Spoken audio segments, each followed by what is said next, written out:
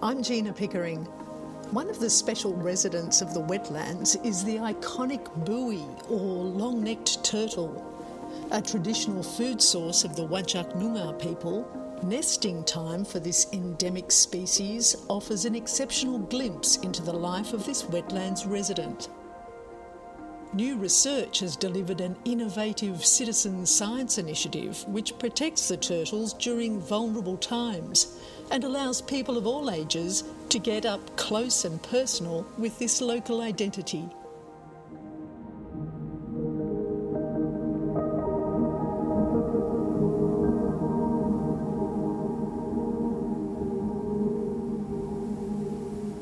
I think he's trying to dig. Oh, Mum, she's the heads in there. Turtle, I want to see turtle. She might be up to laying. She's stopped her back legs digging. Shall we creep a bit closer?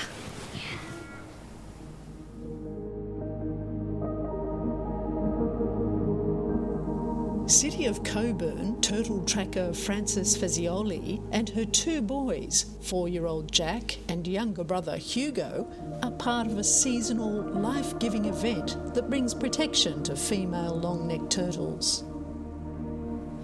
Look at her body twisting up. We've just come down this morning to see if we could see any, and just as we got here there was one coming out.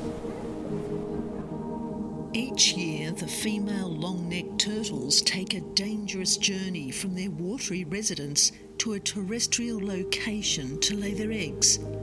They go from the top of the food chain to the bottom of the food chain within minutes.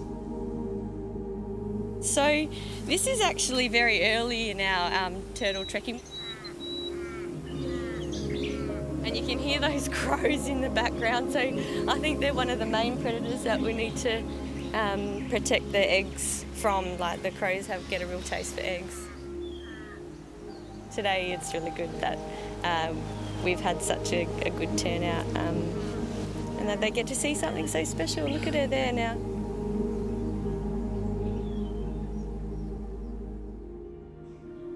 It can be up to an hour then walking around finding a suitable nest site, digging the hole, laying the eggs, and so that's pretty special as well. A citizen science initiative, Turtle Trackers is the outcome of PhD research by Anthony Santoro and the Harry Butler Institute at Murdoch University.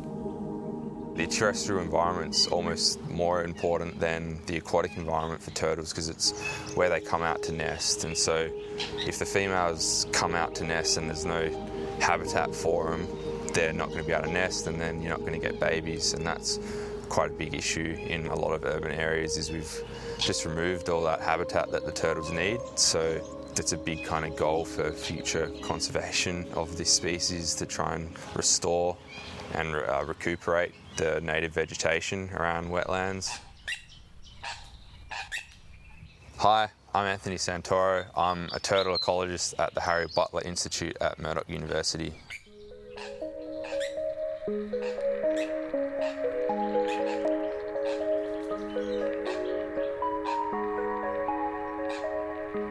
I've started with my honours back in 2016, and that I went around to 35 lakes within about 30 kilometres of the Perth metropolitan, or CBD, and I sampled each lake for turtles 2 and 3 times if I caught a lot of turtles, and that allowed me to then look at kind of a relative abundance between the lakes, as well as the population demographics, so like how many males and females there are, the size ranges, things like that.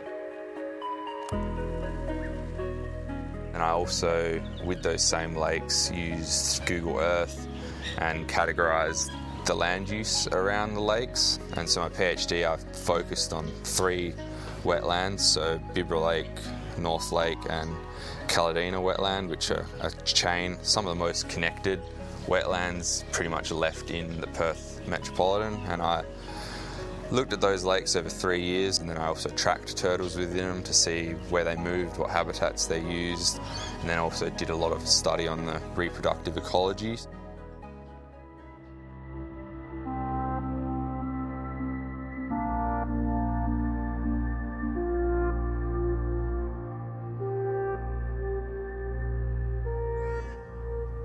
I'd like to see the true story about this area, about the Aboriginals, you know, and listen and take note of what has really taken place at this very site.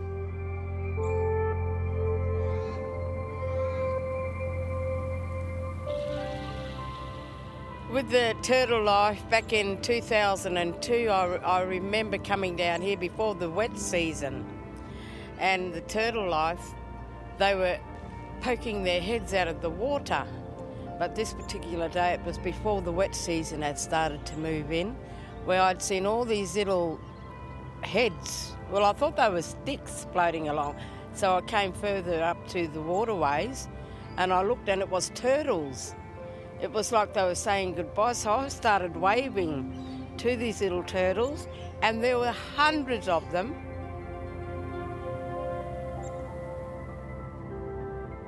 I'm Catherine Coomer. I'm proud to be a Whadjuk woman and to have been born at Bribra Lake.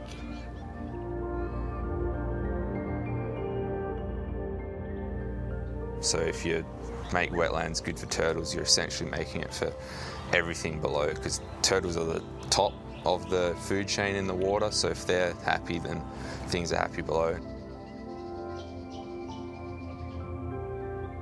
They're called opportunistic carnivores, so essentially they feed on almost anything and everything in the lake, from the bugs through to the fish, and then through to even kind of small birds sometimes, the bigger turtles. But importantly, they also eat carrion, which is dead stuff, so when things die, instead of them kind of rotting and then just polluting the water, the turtles will eat that, so it just maintains water quality. Being there, they kind of keep everything else in check.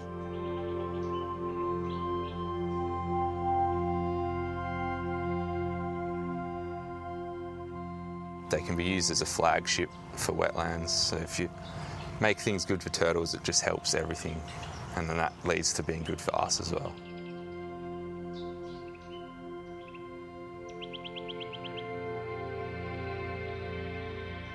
So right now we're in a Melaleuca forest, and so there's probably a decent amount of turtles around us.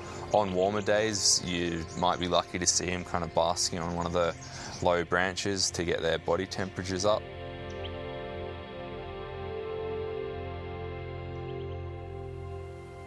Basically, they just emerge out of the border of the lake down there. So there's like lots of long grass, and they have their long necks extended, and you often see a bit of bird action because the birds are quite scared. They look like a snake, I guess. So they start swooping them.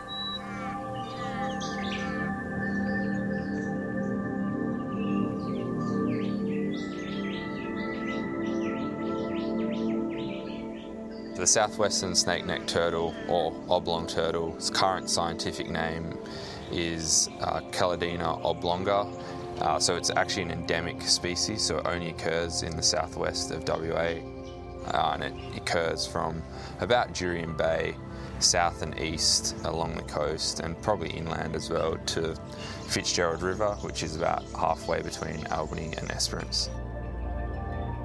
Both lakes are quite heavily adult biased and are starting to become male biased, so that's obviously because of the threats like the urbanisation and foxes and climate change.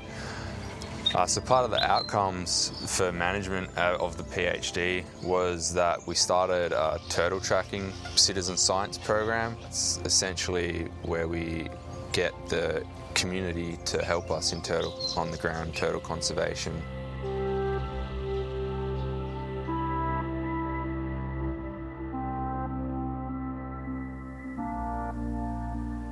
So we got given this pack at the start, so it's got all like the safety brief in here, the information on hazards, how close to go to the turtle, all those sorts of things. There's also gloves in case you need to handle the turtle. There's also a bag in case you find an injured turtle. This is the mesh that you place over the top of the nest once she's finished laying in there. And then we also get given a set of pegs, and then the pegs are used to just basically hold down the mesh and then you disguise the nest with mulch and protect it, hopefully, from it being disturbed in any way. The dream outcome of the turtle trackers would be that it's just an ongoing program and it spreads throughout the turtle's range to as many wetlands as possible.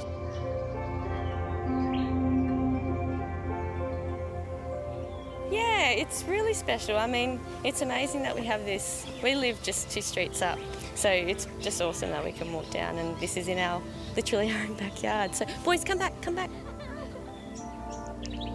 When we see a turtle, we just stay back and keep an eye on where she's going.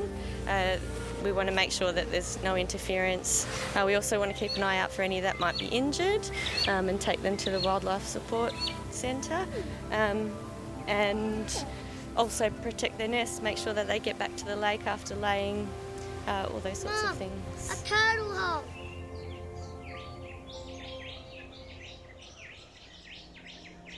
To be honest, I just really like nature in general. I kind of just fell into the turtle research. But yeah, I've kind of fallen in love with them since. I guess I like them because they're quite chill creatures, I guess. They're pretty relaxed. They just kind of go with the flow. And I think I kind of try to do that in my life as well.